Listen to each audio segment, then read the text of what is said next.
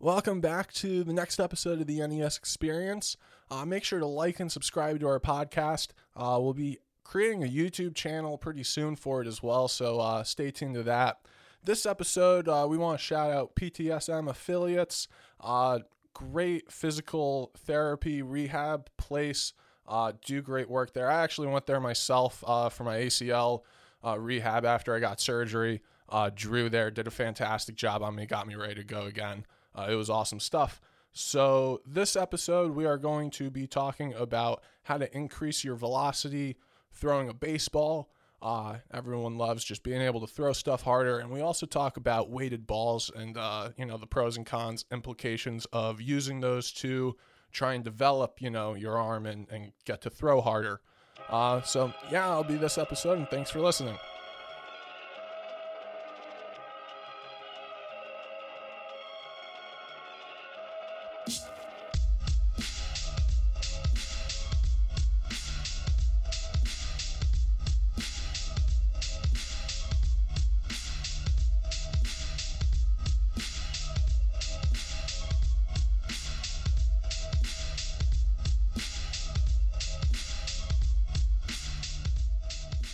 It's March 20th, 2022. We're stumbling and bumbling, but this is March. We're here. Took last week off. Also was March last week, but it's not the NCAA tournament. Should have probably done it last week, but we're doing it now. It's the NES Experience. Here with Ned. Ned, do you want to tell us if you were up to anything when we had our off week? Part of our off week was the family getting a puppy. So shout out to Cinny Simmerline, who is the newest member of our family. He is a half poodle Shih Tzu. It's big guy with a little dog situation at our house right now. There you go. That's gotta be fun. Is he house trained, housebroken yet? His hobbies include peeing on the bed, shitting on the floor, Good times. ripping holes in my Bombas socks. If you've never had Bombas socks, they're fantastic. That is a non-paid shout out to Bombas. But no, the dude just destroys everything. It's basically having another toddler running around. He hides, can't find him. He's running amok. It's a general disaster. But he's really cute and tiny. There you go. Awesome. Has he met Daddy Fish yet? I don't think he can process. He's 9 weeks old. I don't think he can look up that far. But him and Daddy Fish have zero relationship at this point in time. Gotcha. Good stuff. On a personal note, I have started drinking celery juice in the morning. Yeah, that's really what I've been up to. Tastes like celery. It's a lot of fun. So we're going to do a few question and answers. Going to do it a little different than the first time we did. We're actually going to set a timer for a minute. And after that, Ned's going to try and stop talking. So we got 4 questions, and we'll just kind of rip it and see how it goes. So, yeah, ready for the first one? I am going to try and not... Well, the bell's going to... Well, it's not a bell. You'll find out what it is. But we will see if it will prevent me from going on tangents. So... Awesome. So, yeah, our first question is, what do you recommend for baseball in season? Did you start the timer? I did not start the timer, so I will start the timer now. Go. Baseball in season. So we're no longer trying to get stronger, bigger, faster. Really, we're trying to minimize strength, minimize power, take care of our arm. So things that you would want to do, you wouldn't lift more than 1 day a week. You want them to be basic lifts, upper body push-pull, so benching and rowing, and then squatting and RDLing, mixed in with arm care. Core becomes easier. You want your lifts to be 45 minutes or less, and then just don't do too much, because you're supposed to do everything in the off season to help prepare you. No need to cram now to do that. So a lot of stretching, mobility, take care of your body, minimize the amount of weight loss. And it's just that day in and day out, foam rolling, tissue work, keeping your nutrition right, and, not lifting too much. But I think that wraps it up pretty good. Awesome. Yeah, that does wrap it up pretty good. Next question is, I'm not from California, but this person is. Can they sign up for an online program? Well, the answer from any sales guy is going to say, of course you could sign up for an online program, but we don't roll like that. So the answer is no. We do have a remote program but in order to go through and use that, you have to spend a good amount of time in the facility to, I don't know, learn how to do things the right way, to the point where you can actually kind of roll it out. I have probably 10 athletes from all over the place right now, but they're guys that have been with me for, 1 to 9 years. So I can safely give them a program to help them, and they can get results from it because they know how to read the base program that comes from, our program in-house. But in general, it's nothing less than reckless behavior to just go on to randomly give people online programs, because who's monitoring if you're doing things right, if you're using the right weights? There's the duck. You want to finish it out, or you want to go to the next one? We're moving to the next one. Next one. Next one's an easy or a basic one.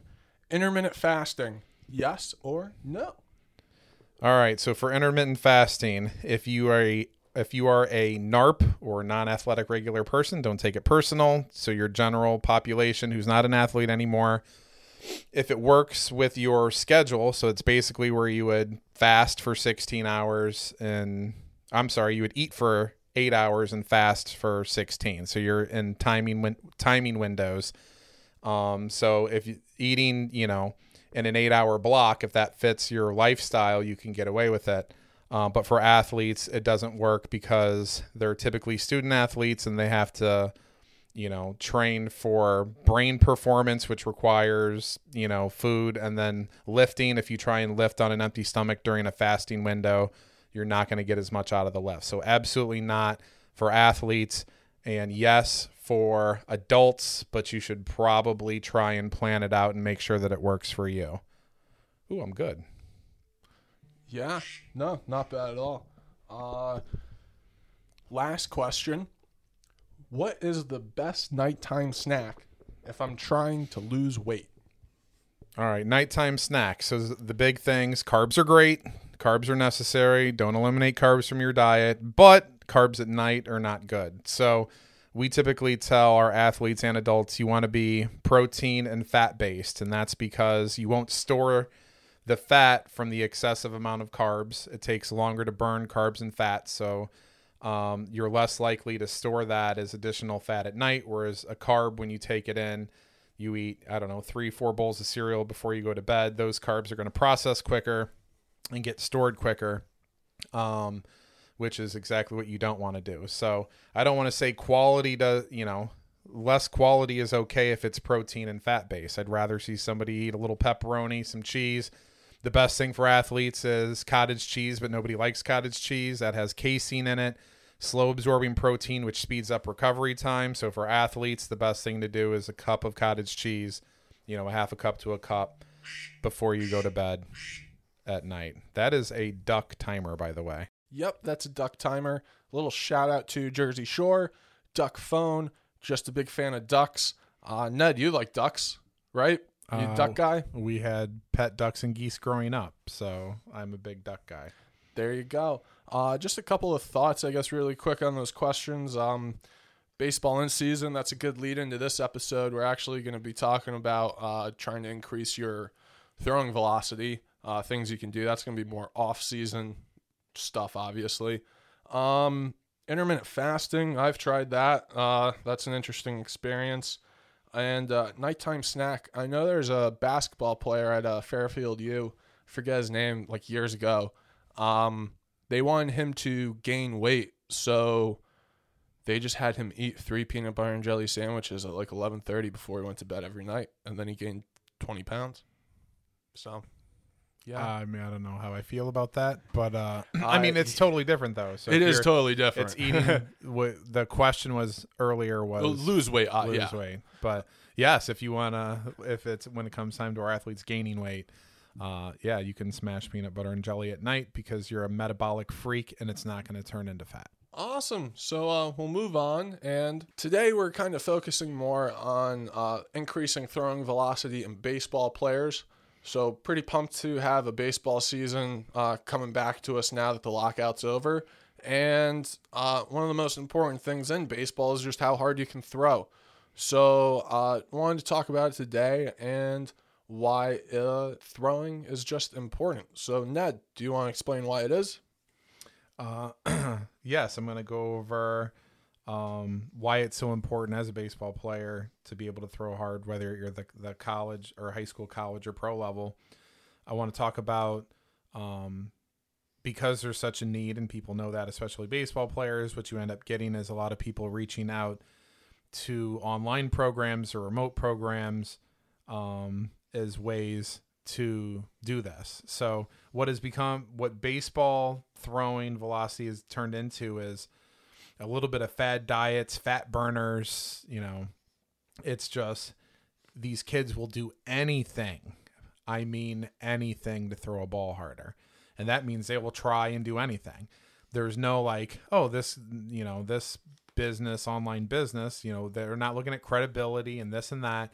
They're getting confused by ringers coming in there and throwing hard, and I mean you can manipulate and change statistics and results and any way that you want, but they don't know what they're getting into. And what I'm finding is when I get a kid 14 15 years old and they start with my program and they don't do anything else and just follow the system in the process, there have been a way lower amount of arm related injuries than the people that I inherit once they come in. I train, 80% of my business right now is college kids, college athletes.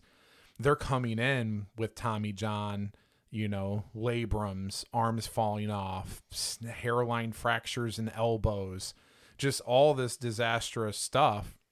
And once I get you after you've had all of these injuries, the whole process becomes way more difficult.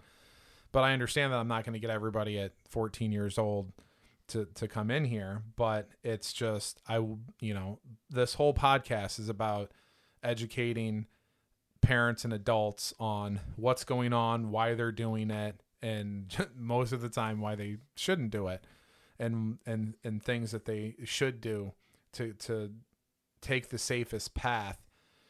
Because you don't need to do any of that stuff. I've been doing this for 20 years and I don't do any of the stuff that they do, and I get results, and it's safer, and I have a track record to prove, that it's safe.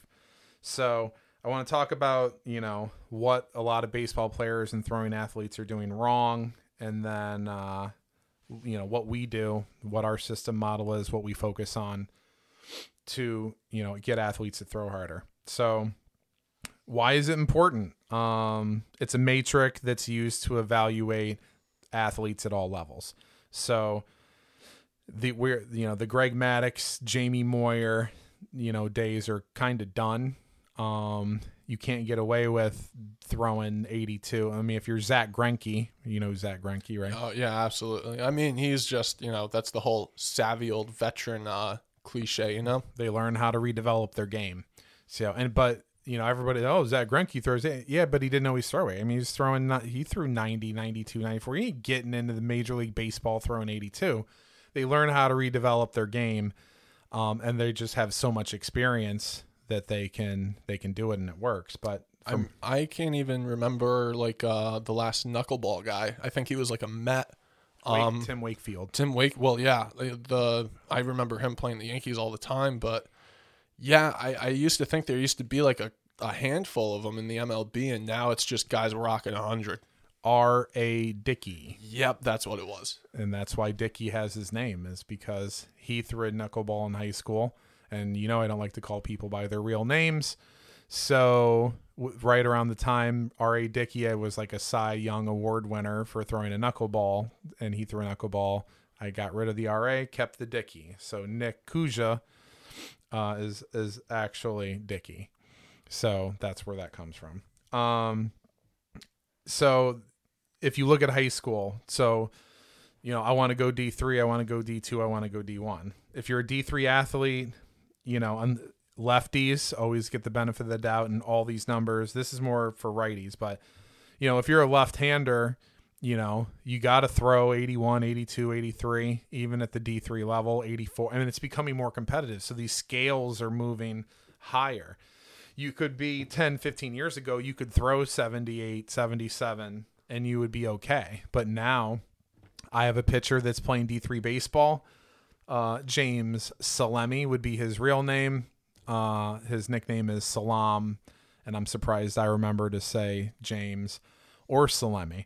But Salam throws 94, and he's at a D3 school. I'm not going to go into his whole story, but I mean, everybody's throwing harder. So D3, you're looking at 80 to 83. I mean, that's pretty low end. D2 guys are typically 85 to 88. And yes, you do get your 90s. I have a couple guys on Southern that, they're 90, 91. You're getting D2 players that are throwing over 90. And then D1, if you're a right-hander, I mean, you got to be over 90. And then you have guys that, 91, 92. So, as I said, you could just drop 3 or 4 miles an hour if you're a lefty. Good thing I'm left-handed, but I only threw 75. But these are numbers that have to be hit. This is one of the evaluating factors of projecting you out to see what you're going to be. Now, if you're 6'5", 170, and you throw a little, and you don't throw as hard, you have projectability. Oh, we can put weight on their frame and blah, blah, blah, and you can get away with it. But when we're just talking about pure arm strength, and all those numbers are for pitchers, but position players are measured across the diamond, and they have their own, level of matrix that they have to reach according to what level they're trying to play at. So at the high school level, your velocity dictates the level that you go and if and how much scholarship money you're going to get. Once you're in college, I mean, it's a competition. So at the college level, it's, you have to throw harder to win a spot, and get on the field to build a resume, whether your career ends in college or not. But if you're trying to take it to the professional level, you're being reevaluated and measured again. So there's a baseline. So generally in Major League Baseball, they want the guys throwing 95. So you want to know if you can, get drafted or get signed. Are you right-handed and do you throw 95? Are you left-handed and do you throw 91, 92? That's it. Like if you don't hit those, and then sure, I talk about majorities, not minorities. So, those are numbers that have to be hit. You want to be pro, throw 95. That's how we know my D3 guy, and there's other things. So for him, I mean, command and can you pitch and projectability, for him, he's 6 foot. Whereas if he was 6'4", they look and they say long-term, there's more that we can add to this. If you're 5'8", they're gonna be like, you're tapped, whether it's true or not true. And then you can see Tim Lincecum. There's just data that shows that you're 5'8", 5'9", the longer your limbs are, the longer your torso, the longer your arms, all of this is measured. And that's how they agree with it or not. That's what's being done. Yeah. I mean, it's just across all sports too, like basketball, height, wingspan, that ratio is huge. I mean, some people can think the numbers are arbitrary, but when the people making the decisions put a lot of emphasis on the numbers, it helps when you can actually hit those. They're just not going to look at you. Right.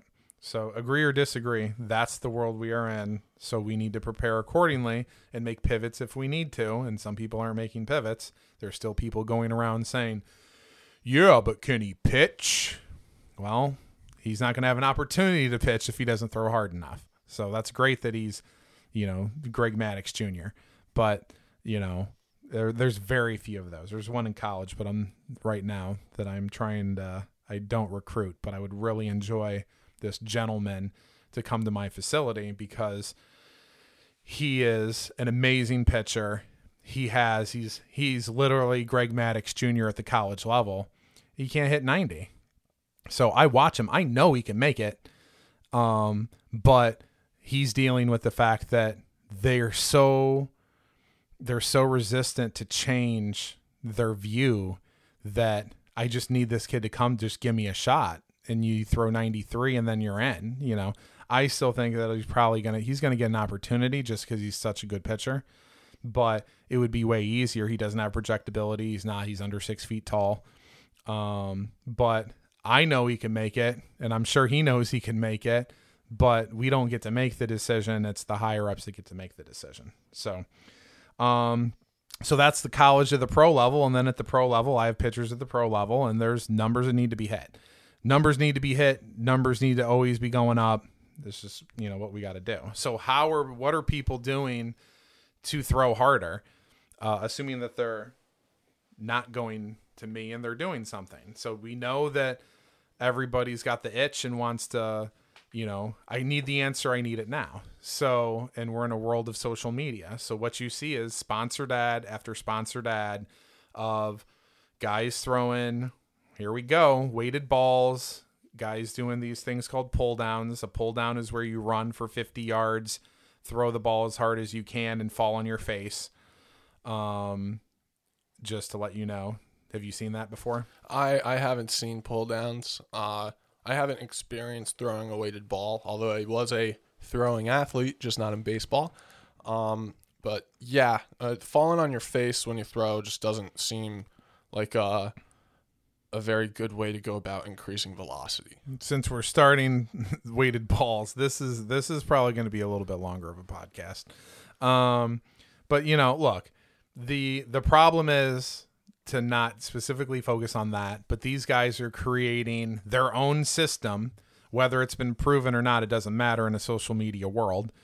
And they create, you don't see these hype videos and these sponsored ads with guys doing band external rotations to strengthen the rotator cuff, which is one of the best ways to throw harder. You see shock, glare, bing, bang, boom, guys throwing what looks like their arm's going to fall off. Dangerous, high risk, high reward. Weighted balls work. They do make you throw harder. I don't have to be in a lab to know that. I have enough guys who have used weighted balls that have had an increase in velocity. But it's risk versus reward. These people are creating programs without beta testing, without injury. When an athlete comes in here, if I hurt them, that's bad. That's real bad. So if for me, because I try and build my business off of renewals and referrals, the unlooked component of all of athletic performance that you can't measure is injury.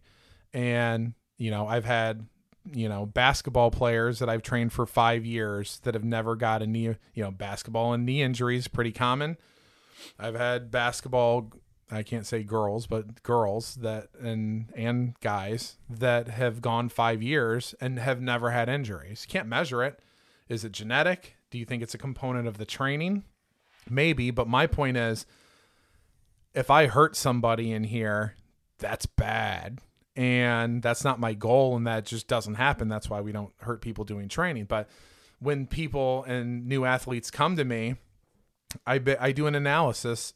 I do a fact find, just like the gym settings, and I get their history. And there's always, what I've noticed with all of anybody that has done a lot of these external programs that I'm not going to name, most of them have elbow and shoulder related injuries, and there's a correlation between the time that they did those programs and when the injury occurred. So when not mentioning anything by name or whatever like that, obviously, but when they were doing some of those workouts, were they like supervised or anything like that, or were they were they just going out like to the field, like doing it, and then they felt something pop? So the answer is no, none of it's supervised, because everything nowadays, thanks COVID, has become remote and online programs. So what they do is they watch a video and then replicate, and watch a video and then replicate. And when I'm talking about this, I'm not talking about changing mechanics, even though, so here's a unpaid plug to Kuz Pitching. So one of my athletes who I bring up all the time, Nick Kuja, aka real name Dickie. Dickie has, he takes baseball players and can do an analysis on them and give them various things remotely to help change. They send the video back. there's more correspondence first off, and also it's, you know, a mechanical type thing. And I don't even endorse most of these, because what you're seeing now is every pro baseball pitcher has their own face or has their own social media and has their own program and do what I do. And then it's like, oh, you have your own lifting program and you have your own mobility program, and most of their stuff is Performance Meatloaf, where they take all these different things of everything that they have ever done, and then they put it all together, and then they try and get people to do all the same things that they did. And you know that you can't train, you know, and have everyone do, you know, the exact same thing, you know, and expect to get, you know, results, especially for now. Well, if you've been doing it for 20 years like myself and you have a system that they go through, but even within that system, there's so many adjustments that happen seasonally, monthly, weekly, and even within the session, but you don't get any adjustments, you know, with these programs. So for him, he's a different kid, super cerebral, super smart, student of the game, you know, reads research, does, you know, all the things that you're supposed to do. He's a special person that can actually do this, and it's okay. But I'm giving you one person out of a whole bunch. So, and that's mechanical. So when I'm talking about what people are doing, I'm talking about more performance facilities and then these sponsored online businesses. And what it is you sign up, you pay your EFT, electronic fund transfer, and you pay $30 a month, $50, $100 a month. And then they generally send you a program that they send everybody. So all they're doing is pushing papers and forwarding emails and pre-programmed content. It doesn't change for the person based off of their injury history or what their goals are. It is just cookie cutter, do this. And the answer is most of the stuff, it doesn't even work. So remote programs, it's like there are some unidentified businesses that will have you come in one time. They'll do their analysis, and then you take their corrective exercises, and then you go back on your own and, oh, you need to work on A, B, and C. And they kind of do a one-time thing, and they, you know, do an analysis, and then they write you a program according to that. It's not that the information and the things that they're giving back is incorrect necessarily, because there's reputable, smart people that are doing, you know, the remote programming. The problem is how are you executing the program that who's watching you, I mean, I'm smart enough that if this is really the way to go, I would just like not be here and not coach. I'd be like, all right, everybody, I'm going to coach you all from home. And that would be my business. But I don't do that because that's not what's best for the athletes, because you need to be able to make those seasonal, you know, monthly, weekly, and daily adjustments according to their mood state, how overtrained they are, what their imbalances are. Are they even doing, I mean, how about this? Who's making sure that you're doing it the right way? Because the difference between doing it the right way and the wrong way is the difference between increasing your risk of getting injured and decreasing your risk of getting injured. And this is all, you know, being overlooked. So that's kind of the overview. But when you look at something like weighted balls, like saying weighted ball program is too general, because I use weighted balls. I use med balls. Now, the difference is when we throw med balls into a wall, NES, which I'm going to go into later, we train rotational power. And the best way to train rotational power is by taking a med ball and going through a rotational path and throwing. But we hold the ball with two hands. When you hold a ball with two hands, it, I don't know, cuts down the amount of stress on your elbow 50% because you're holding it with two hands. Also, the ball isn't as far away from the body. And that's one of the aspects of our program that we found that works the best to improve, you know, ball velocity and throwing. But I've had kids that can't come off UCL surgery, and they're maybe 2 or 3 months post-op, and you're getting clearance from the best, you know, orthopedic surgeons in the state that are like, it's completely safe. And the first time I heard it, I was, you know, I'm a safe, slow progression guy to minimize the chance of re-injury. So I was kind of shocked. But then I started looking into it more, and it, you know, it does make sense, and it follows with what I say. You put less stress on your elbow. So I can safely start improving velocity. And for the record, this specific case, his arm was trash and garbage before he came in. So I'm not being on the hook for that UCL injury that he had. He already had it. We tried to save it by training and physical therapy. PTSM affiliates, that was our shout out, wasn't it, in the beginning? Yep, it was. So he went to Drew and we thought that he would be able to fix it, and he couldn't. But he was able, post-op, we were able to start getting back to where he was relatively soon after. But you try and throw a weighted ball 2 weeks after a UCL surgery, and you're going to have problems. And the problem is, in my opinion, there's two things. A, the weighted ball. And now once you say weighted balls, this would be the one singular ball that looks kind of like the size of a baseball that you would go through your throwing motion. So when you have the weighted ball in my opinion, when you put a weighted ball too far away from the body, a weighted implement, the farther away it is from your body, the more stress it's going to be. But it's the same thing with any weight. You take a bar, you move that bar 4 inches away, a barbell, you move it 4 inches away from your body, it becomes it's physics. It's going to become a whole lot heavier. And ultimately what's going to happen is you're going to hurt yourself. There's a reason why we generally want to keep things in tight. So the weighted ball, you combine that with the frequency that you're doing it. And, now you're starting to play with loads because part of throwing harder. And we do this with med balls, varying loads, heavy, really checking boxes on the force velocity curve. So you're going to do things heavier through a speed. And then when you go lighter, you're going to be able to go through that movement path quicker. So, taking something that's, abnormally light or abnormally heavy, those things can, in my opinion, and I've seen happen, it causes problems. Now, this a lot goes back to the case-by-case basis. Am I completely against weighted balls? No. Do some of my pitchers do them? Yes. But let's start to break down, the different components. So using a weighted ball program and taking pieces of that to do a warm-up is good. And you correlate it with your arm care and your rotational work and things like that. So I'm not against the weighted ball program, and these specific people are either at the college or the pro level, smart, cerebral. The farther you go along, when I'm training some of these guys who have been training for 5, 6, 7, 9 years, it's not a dictatorship anymore. We're in a relationship, and I have trust that they know their bodies and they know, what works for them and what doesn't. And are they, so Dickie uses weighted balls. I'm fine with it. In the beginning, I wasn't a big fan of it, but when I started to learn how well he can process and know, what feels right, what doesn't, he understands that I got to back off on this week, or I'm not feeling it this day. He knows how to make those finite adjustments to make sure that he's doing it the right way. He also has good mechanics.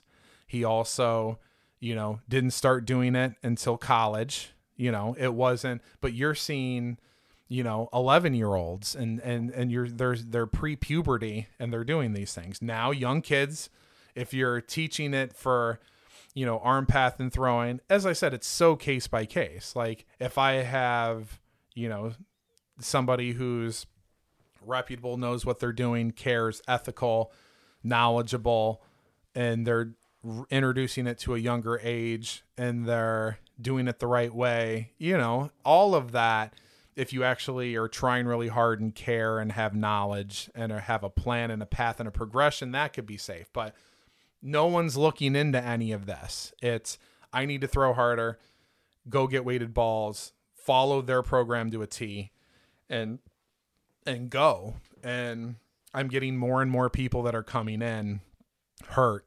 And then it's on me to fix the problem. So now you did all this stuff on the back end, but now you want me to get you to throw harder. But it becomes way harder if you've already had and you either currently or had all these different problems. So, yeah. And I feel like the biggest problem with it is if you just don't know what you're getting yourself into, like if you just don't know how to properly do the exercises or what the weight load should be or how many throws it is with this specific weight, if you're just kind of just, chucking darts at a board and hoping they stick when you go through a weighted ball workout, you're not going to have success. Like it's going to wind up hurting you a lot more than it can help you.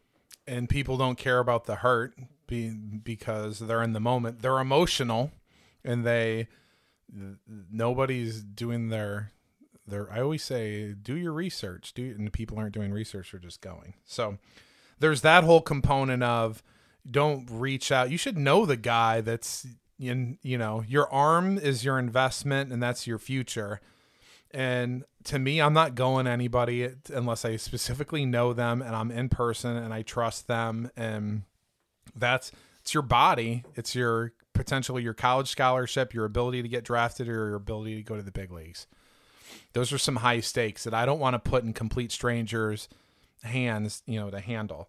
So there's part of there's that whole component of, being pulled in every different direction and doing whatever it takes. And then there's the non remote programs that athletes are doing wrong. So kids throw too much. They throw a ball. I mean, because of specialization in sport and baseball can be a 12-month process, kids are getting thrown too much. They're throwing too much. They're shutting down for, less and less time. There's pro guys that are influencing them, the genetic freaks, where it doesn't matter because you're durable and you could just continue to throw a ball, even though they're all blowing their arms out. But, you get guys like, I don't know if it was Trevor Bauer, but yeah, I throw every day, 365 days a year. Well, that's great because now I got people telling me Trevor Bauer doesn't. You're not Trevor Bauer. And just because he's doing it doesn't mean that it's right. It's Trevor Bauer. It's not. That's not you. Goes back to the case-by-case basis. And just because Trevor Bauer does something doesn't mean you should do it as well. Is he the guy that's kind of crazy? There's a few people I've come to realize that are a little crazy. Trevor Bauer is, you can describe him as a competitive psychopath. That'd be true. Him and Garrett Cole do not get along. All right. So well, he's a special individual. We'll leave it like that. So, you have to shut it down. Your body can't perform at a high level 365 days a year. If you disagree with that, I don't know what to tell you. You should probably turn this off. If you played athletics, you know that you just can't perform at a high level that long. So you should take time off, whether it's 2 weeks, not enough, but, a month, 2 months, start to look at your annual plan and what you do throughout the year. And you have to pick your spots. You have to figure out when to shut it down. When should you shut it down? In my opinion, if you're a high school player, October, meaning if you absolutely need to play, fall ball in October, but November 1st, shut it down. And then, pick it back up mid-December. You need that time off. So now, do you mean like just not throw at all? Or do you mean like, okay, I am going to go out there, I'm going to get, I'm going to start doing for example, I play quarterback. So when I was ramping up for a season and stuff like that, I would be like, all right, I got to make these throws. I have something to go work for. I'm going to do that for 2 hours. It's intensity and effort. So, do I mean don't pick? Yes, there should be a period of time where you don't pick a ball up. Now, I'm not saying that should be a month and a half, but no, playing catch, is just is okay, but intent should be low and volume should be low, and it's not the focus at all. Your number one focus when the off season ends is getting back into the weight room and building and working on all the things that you've lost and what you want to build on and address for the upcoming season. Gotcha. So yes, light throwing is okay, but it's I see guys that will shut it down for a week and they're doing run and guns and pull downs like pro guys that are doing run and guns and pull downs, December 1st.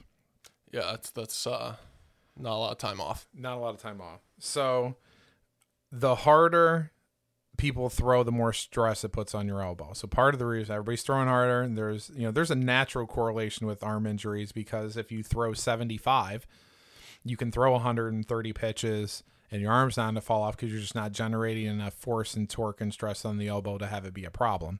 But there's a correlation between the throwing harder and more stress. And the more stress you are putting, the more we really have to look at load and intensity and manage that the right way. Lower velo kids can handle, larger volume, and then in higher velo kids, it should be a lower volume. So there's, a correlation with that, and that should be kept in mind when you're trying to design your off-season program to do it the right way. So instead of picking, I told you the example of Trevor Bauer, I throw every day, everybody should throw every day. Blanket statement is Trevor Bauer, but I'm okay with looking at, shifts if you look at the major league level now, and NBA, NFL, all your big time professional sports, you're seeing more load management, football players that are not practicing during the week. Old school 30 years ago, you're going to practice 100%. And then now what we're looking at, it's like what's the most important thing to perform at a high level when it counts the most. So you're starting to see shifts in all sports, load management in the NBA, resting players, holding them out longer for bye weeks to let injuries actually recover. And then MLB, you're seeing, your starters aren't going as many innings. It's becoming a relief pitcher world. And you're seeing pitch counts being monitored. You're seeing more guys in their off season. The ramp ups are delayed, and they're doing it. And there's a reason why this is all being done, and it's to manage injuries and to perform at a high level. So now, although I'm a baseball historian and I love my Nolan Ryan and his 250 innings and his 370 Ks, nobody's breaking any strikeout records because nobody's going to get enough innings. Because the game now is, if you're a starter, you're going 5. Yeah, I mean, they even have people, like openers and stuff like that coming out of the bullpen to pitch the first inning or two. I don't know if Tampa Bay's still doing it, but they were somebody where, you'd have a guy come in for 2 or 3, next guy 2 or 3, and singles through the end. And I don't know if that's going to pick up and everybody's going to kind of. I really hope not. Yeah, no, I don't want it to go that way either. But, what MLB is doing right, I mean, some of it can be a little bit excessive and a little bit of babying, but they understand what the hell is going on, and they're not going to accept that they now understand that it's not 1990 anymore, and this is our new world, and this is what's going on, and this is their way that they're managing it to be successful. So if MLB is being so careful with this whole plan, why isn't everybody else doing it? Because to me, it makes a lot of sense. And it's not being done at the college level either. Kids are getting overthrown in college. So you would think that if everybody wants to cheat off what MLB players are doing, well, cheat off what the MLB is doing. And they're not killing arms, and they're picking their spots, taking more time off, increasing the amount of rest in between, trying not to throw guys back-to-back days, and just being really aware instead of, you're just a fucking pussy, go. Like that mentality doesn't, work anymore. Another thing, too many showcases. So showcases and events. What used to happen is, so when you look at baseball for a high school player, you play, you train in the off season, March 15th hits, you go into your high school season, which is typically less important. Then you go into your summer season where you play better competition. And then what you see is you used to see showcases that would be basically, the showcase time would be, summertime, fall time. And it was like a 6-7 month block where you go to these unnamed places and they register your velo and your 60 speed and your exit velocity and all these things. And now, because it's a business, you're going to hear a lot of me saying business in these. Now that it's a business, they're doing them 12 months out of the year. So, and that's not, so this goes back to, how are you supposed to throw hard 12 months out of the year? So these kids they're going to showcases now at the worst times. There is a showcase March 2nd. I've never heard of a showcase March 2nd when high school season starts March 15th. And they're going in, and they're, the way that we design our baseball players, you're going to generally throw your hardest. My program is designed to allow them to throw their hardest, not in March and April, because that's the least important time to throw, is March and April. That you need to throw hard in the summer, June, July, August, September, and October. That's when we need to throw hard. If you're at the high school level, because that's when you're being evaluated and you're at showcases with coaches, if you're at these various events, for that time, though, that's when you're supposed to throw hard. But now they're putting them in December, January. They're filling the off season up where you're supposed to be trained to perform. I'm all for the showcases. It's a way to get registered numbers. It's a way to build profiles and to help with the recruiting process. I'm on board with all of that. But stop having my kids do, the November. Like we're in November. We're in week 5 of off-season training. We're not trying to throw hard, and we're trying to, throw hard at the right time. And it's like that's grabbing kids that are already fatigued, who have gone through 7 months of throwing, and now you're gonna. And for you're not doing yourself any help, because you're not going to perform as well when you get those measurables done, because your body is just part of the reason why injuries occur and decreases in velo occur is because your body is sending you signs and symptoms that you need to either acutely shut it down, meaning back off for the week or 2 weeks, or long-term shut it down, for the season. And this is, so you're not helping yourself by going to these events at the wrong time. You're better off not going to them, training and getting ready, and then displaying your best, whether it's June, July, or whatever. So, there's generally just too much baseball being played. So if anything that I just said in those past, 10 bullet points applies to you, you should try and make some adjustments and not do those things, because this isn't me trying to shit all over all these various programs, but you're just not going to sell me that doing a remote program with no guidance is the best way for you to throw harder. It just doesn't work that way. Yeah, and I mean, obviously this is baseball specific, but I tried to pitch a little bit. I mean, I did pitch a little bit, obviously, as a kid and stuff. My arm hurt all the time throwing a baseball and stuff. I actually stopped. That's why I played football and stuff and, was able to throw there. I didn't have any throwing pain. Just because of mechanically I was better, but just the amount of stress you put on your arm trying to train. I mean, I was doing exactly what you said. Like, it was in high school trying to throw harder in December just so I could be like, oh, I can do this now. And then I'm able to go play baseball. But then it got to a point where I was just like, I got stopped. This is hurting me too much. Just a lot of baseball. A December velo hero is my worst nightmare. I was also like 12. Oh, well. So I'm 13, and it's just, but the mentality of like a 12, 13-year-old was like, oh, I'm just going to go out there and throw hard and stuff.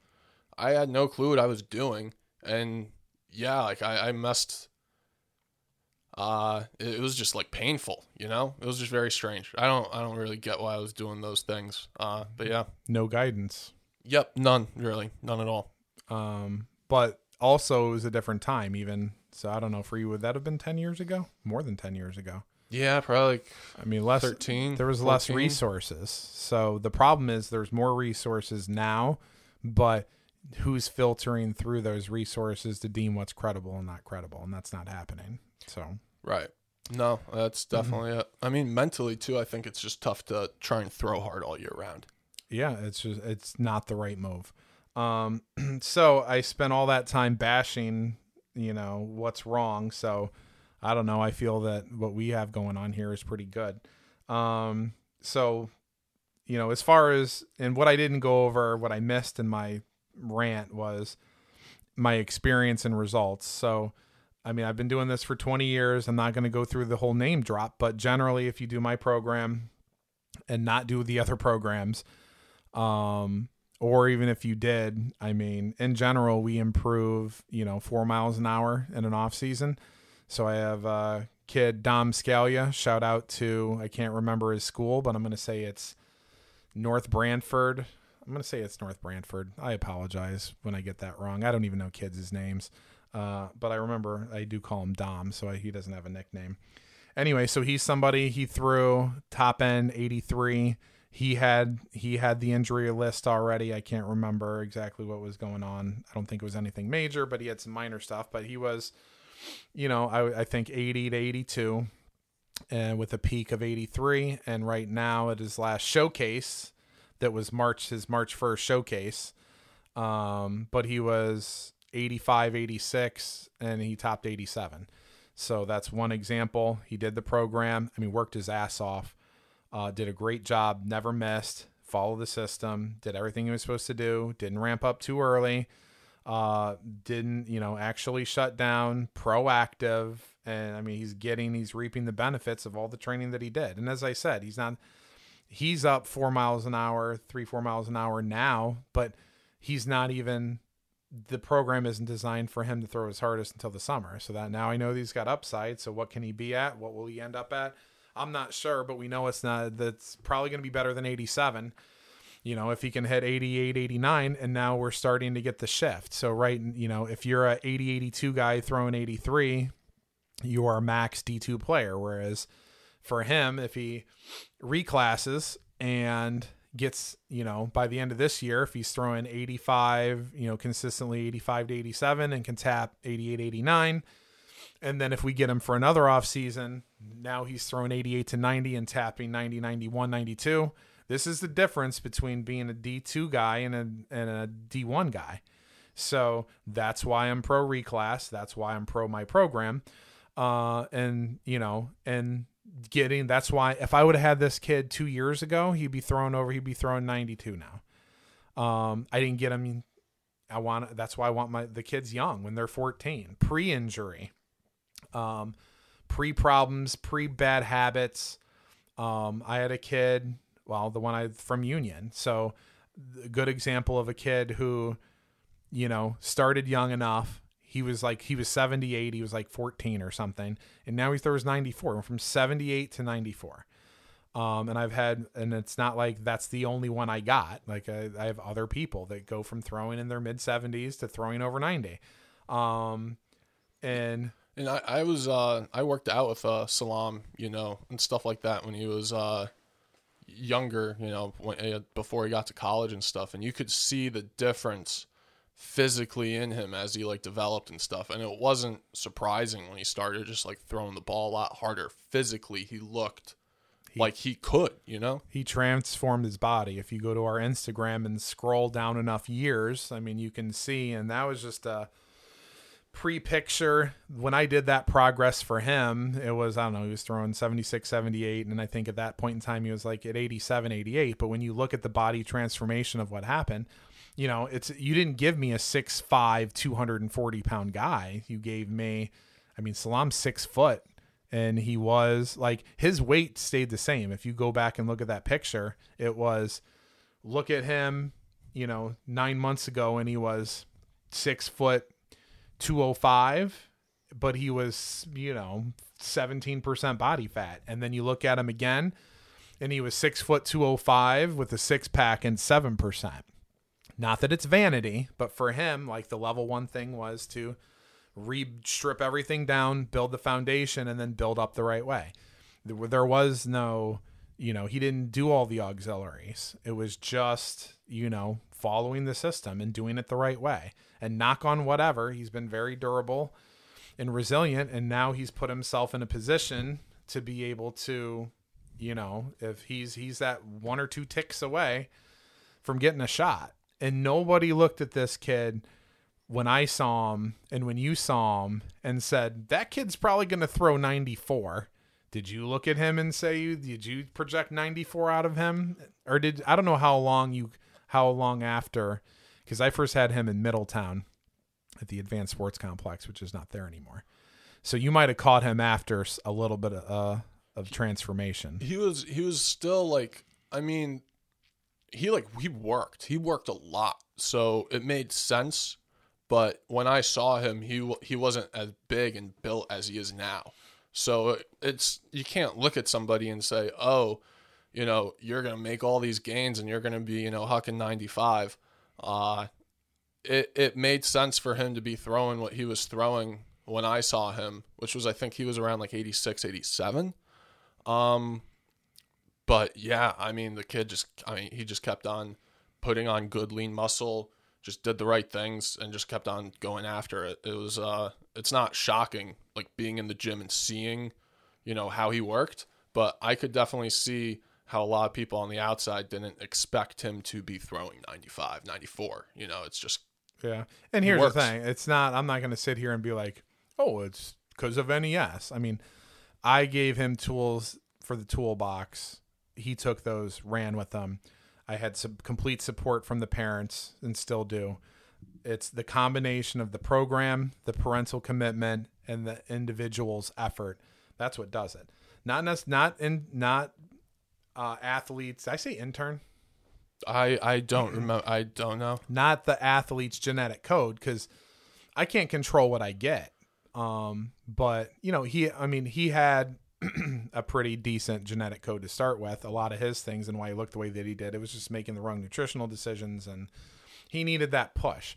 It's all three components. It's parental support, it's the kid's effort, and it's program. If you give me those three things, I am guaranteeing you. Ooh, guarantees. Yeah, that's a scary word for me. I the last know. time my friend used that word, he dressed up as a clown costume in Penn Station. I had to apologize. But the thing is, it's incredibly hard to get those three things working at the same time. And I can still get results if I have 2 out of the 3. And I can get results if I have 1 out of the 3. But the amount of results that I get is going to be less. So there's an example. And then right now I have a kid, Gianni Gambardella. He is a pitcher for West Haven. Shout out. Are they Westies? I don't know.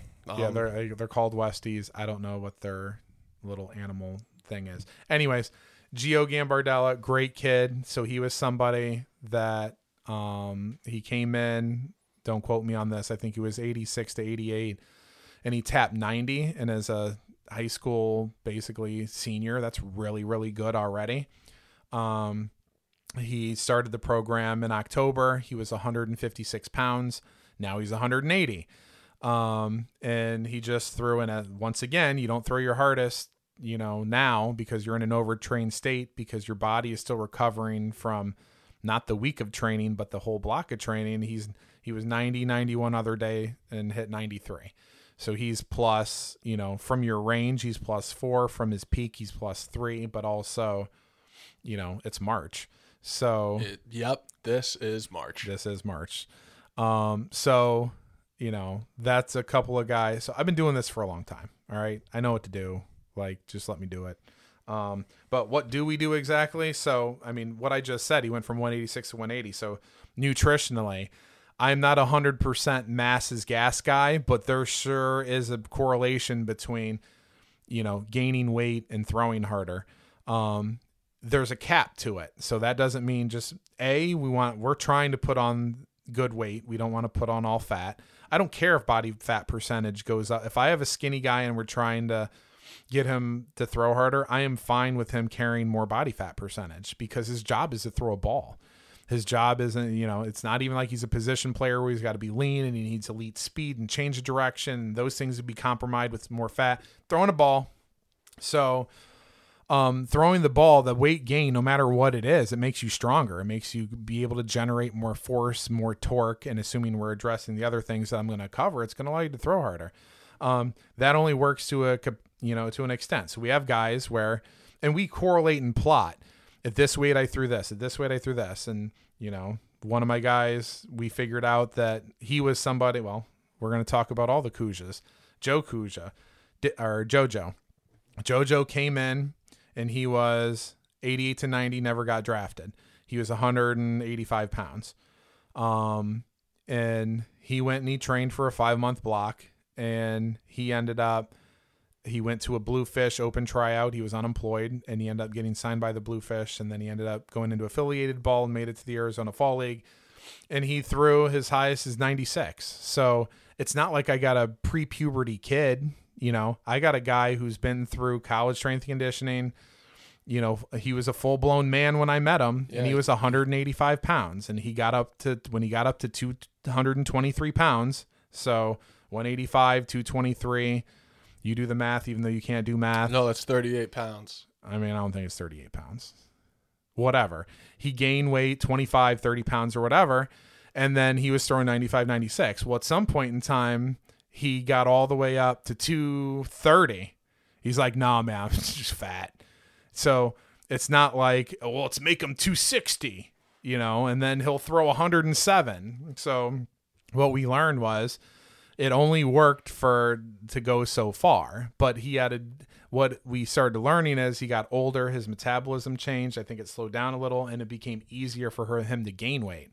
So I went in with the approach of you have to eat by whatever means necessary. You can eat garbage. It doesn't matter. But what we learned as the years, because he's multi-year guy. So we're on year. He just signed by also with the Atlantic League, Staten Island, something. So he just signed his contract yesterday. Oh, but, nice. In year 6, it's just easy for them to gain weight. But your little skinny, super tiny kid, really, you can eat anything. So mass is gas, yes, to an extent, but it's not, the be-all, end-all. It's a blend of a lot of different things. So nutritionally, that's going on. And yes, if I have somebody who's too fat or somebody that needs to lose, I'm not going to mass is gas a guy that's 20% body fat. We're trying to strip all that, like Salam, strip it all off, get lean, build back up, and put the right stuff on. Strength.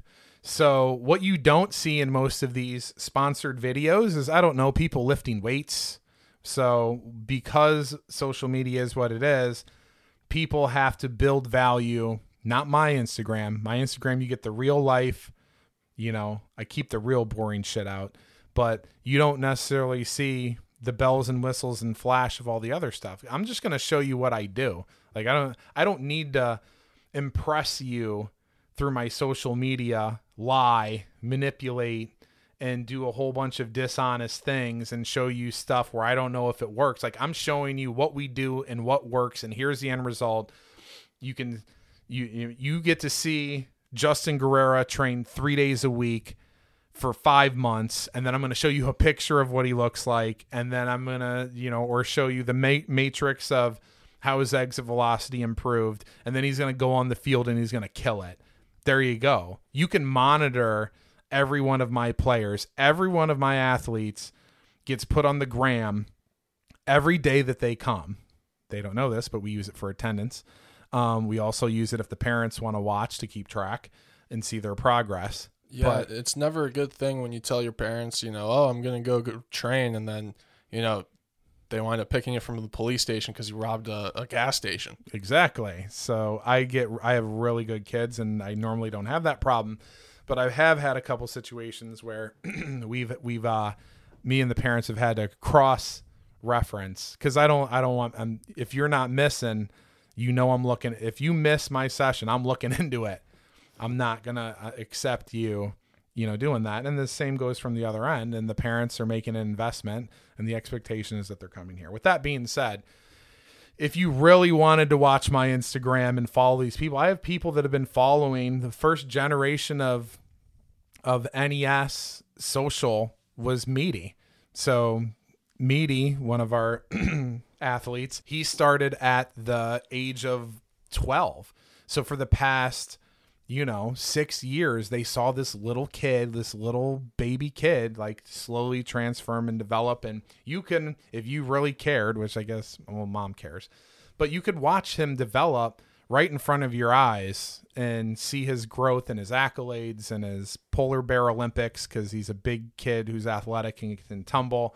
You get to see that. Like, there's no more real than that. So to me, I mean, I don't know. I love my social media, even though I have 1,500 followers, because if you scroll, you can just scroll for years. Oh, that's so-and-so at 11, 12, 13, 14, 15, 16, 17, 18, 19. And you get to see long-term development and actual results of people doing actual things. You get to see everything to prove that it's not, that this is different. So, strength. So my veer off was like, the number one way to get better at sports is weightlifting, but weightlifting isn't flashy. People don't put weightlifting on their social, because when people look at that weightlifting, they say, well, I can do that at home. So people are the companies and online programs are trying to build this thing like, you have to do this because you've never seen this stuff before. And honestly, on the back end, They haven't seen that stuff before until they stole it from somebody else, or they sat in their facility or their room.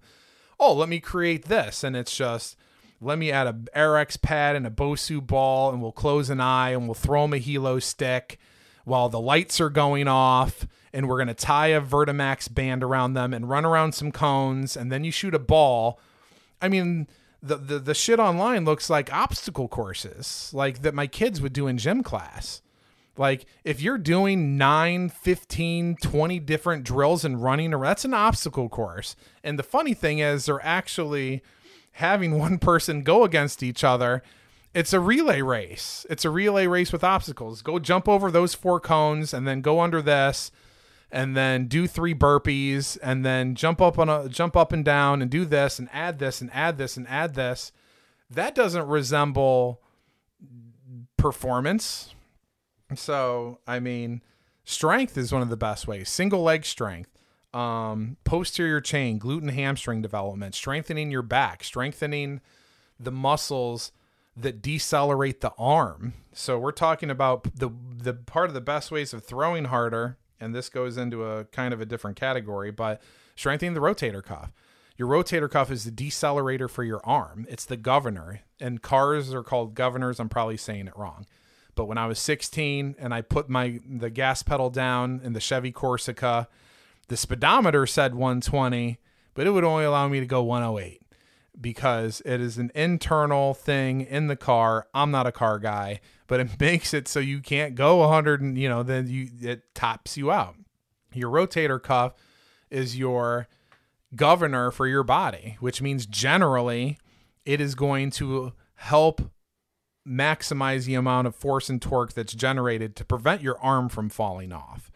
The rotator cuff prevents that. So by strengthening your governor, it allows you to get the car, either your arm to throw harder, or you could, did you know, well, my bad kids that I hung out with at high school, they're like, you could take the governor out and then you can go as fast as you want, right? Because it was Indiana in the mid 90s. They said something similar to that in Michigan about a year ago. Oh, well, I guess it's still going on. But they tried to kidnap the governor of Michigan like a year ago. Oh. You might have missed that. It was the FBI. It's another thing, but governors. Got it. Yeah, no, I'm not worldly enough to know that was going on. That's terrible, though. Well, I'm going to forget all that in 24 hours anyways, because if it's not in my field, I don't remember it. So lifting weights. That is a key component. Not bench, squat, clean, and deadlift. If you were doing a program that is football-based program and you're a baseball player, it's the wrong move. It causes imbalances, dominance. You already have dominance within your sport. You throw a ball your whole life, that arm is going to move and function differently than the other arm. And that means that your leg and everything that you load, I was a shot putter. I did the glide. All left side. I was all left side. Right side shut down. And then because of my sport being left leg and left arm dominant, all of that became overdeveloped. My body started having more imbalances. My pelvis started to rotate. And before you know it, I'm 23 and I'm having back surgery because I have an L5-S1 disc herniation. And that occurred because of improper bench, squat, deadlift, and cleaning. I'm a left-handed athlete that only used a barbell. So although I thought I was squatting and loading each foot 50-50, and although I thought my bench, I was loading each arm 50-50, my dominant side that I use for my sport was doing more. So I was gradually, the end result is rotator cuff, labrum, and my left throwing shoulder, and a blown out disc. I bet you can guess what side the disc was blown out. Left. I should hire you. Yeah, let's get on that. Right. So, so that body balance, strengthening the backside is important. Part of, pushing off, or not pushing off if you don't believe in that, but part of generating force with your legs is a blend of your quads and your glutes. So by strengthening your glutes, we are incorporating a big force generator to help you get more, ground response, to be able to transfer it to your core, to transfer it to your arm, to throw the ball harder. So strength is a big one, but you can't, I don't want to just say lift weights. So what are the NES most important lifts to throw harder? single leg Bulgarians, but everybody calls them elevated split squats. We do deadlifting, that is double leg. So I'm not against all double leg, but it's blending single leg and double leg. RDLs, Romanian deadlifts, done the right way for hamstrings. Prone rows, any type of pulling, not excessive pull-ups, but pull-ups and pulling. Pulling is more important than pushing. Glutes and hamstrings are more important than quads. The backside of your body is more important than the front side of your body. It doesn't mean don't train the front side at all. It means train the backside more. You got to look at mobility and flexibility, and that goes all the way down to the ankle, which is usually less of a problem. The knee doesn't really apply to the flexibility and mobility component unless they have some sort of knee-related injuries. But flexibility and mobility through the hips to create hip separation. So hips are very important. Your T-spine, which allows you to rotate. A lot of people with the bullet points and things that I'm saying, T-spine mobility is something, it is true. You have more rotation out of your T-spine. You're going to be able to get the ball set back. And ultimately, we're trying to create more torque, whether you're throwing a football or a baseball, to be able to throw harder. But just because they say T-spine mobility doesn't mean that A, that's the only thing, and B, you still have to do it the right way as it progressed.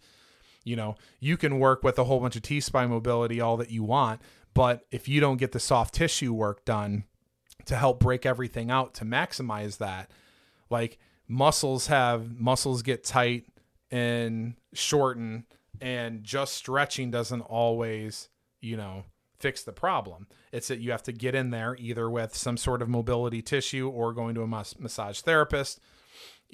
There's more things. So even just looking at, if you see something that says nutrition, strength, flexibility, shoulder stability, they could say all the bullet points, but how are they executing that? Who's following it, progressing it, managing it, and making sure you're doing everything right? They can't see what not all athletes respond to every exercise. That's all, being neglected. But for us, T-spine mobility, shoulder, external rotation, internal rotation, hips and ankle, that's all things that we address. Core strength. A lot of college strength and conditioning doesn't even do core work anymore, which is crazy. I'm going to go off on that on a separate rant, but we're addressing the core in all three planes of motion: rotational strength, core stability, linear strength, and then complexing or adding in, rotational power to the rotational strength and stability that we've foundationally created is going to make our rotational power better. If you have no rotational strength, your rotational power is not going to be optimized. And if your rotational power isn't optimized, then you're not optimizing, throwing harder. So, and also with the strength training, the lifting, and your sport that you're performing, things are getting, compromised in general. So all these things are linked together, to work. There's not one specific thing to do, like a weighted ball program. It's taking all these things and knowing how to integrate them together and kind of roll it out. And then shoulder stability, I talked a lot about strengthening the rotator cuff, your scapular retractors, the muscles that pull your shoulders back to increase the stability of your shoulder. That's for injury prevention. Those are all things that we do also. So taking all of that together, that's how we get an athlete to throw harder. It's that simple. Yeah. Just like another thing too, with throwing harder and all that stuff, we touched on it briefly, like the mechanics part. Just one of the things like I really liked about training here and training with you is that when, I had a quarterback trainer as well, who was just absolutely amazing. And we did mechanic stuff there. And I learned the way to throw hard mechanically for different throws. But that can only take you to a certain point, because eventually, if you keep doing that over and over again, like the equation of throwing the ball harder isn't changing at all after a certain point. Like the thing that changes it is getting leaner. It's actually putting on that muscle mass. it's getting stronger and more flexible to be able to, throw it harder, move your arm faster, do all that kind of stuff.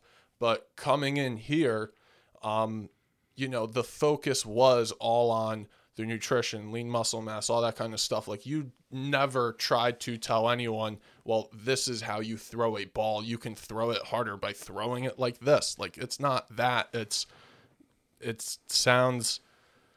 not sexy, but it's, gain some weight or lose some weight if you have to. It's put on that good muscle mass. It's get that core strength, it's T-spine, all that rotational stuff. It's not sexy, but I mean, it works. I'm all for, and part of this, I can't address this. So number one, I'm never going to tell an athlete how to throw a ball.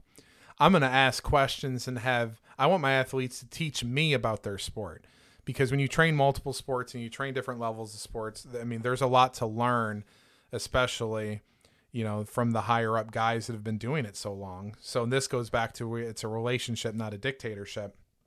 But I am 100%. I tell all my pitchers, go fix your mechanics up, because that is another bullet point on here on how to throw harder that I don't address. So something like who's pitching, or, there's guys around in the state. I want my quarterbacks to go to quarterback coaches, because I don't know. That's what they do for a living, is teach you how to throw. Because my improving velocity typically happens with everybody, but I've had kids, a very few, that had terrible mechanics, and the results that I had were minimal.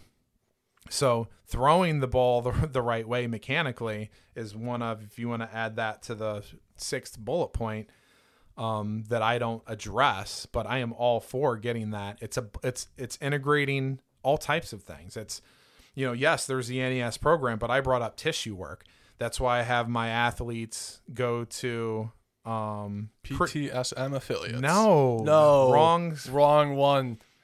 That's for rehab. Align Wellness and Massage. Align Wellness and Massage. Christine Loomis. That's why I have my guys, and I think I might have gotten Align Wellness and Massage wrong, and I apologize. You might have to edit it out. It is Massage, Align, and Wellness. I go to Loomis. That's what I go to Loomis. Schedule an appointment with Loomis.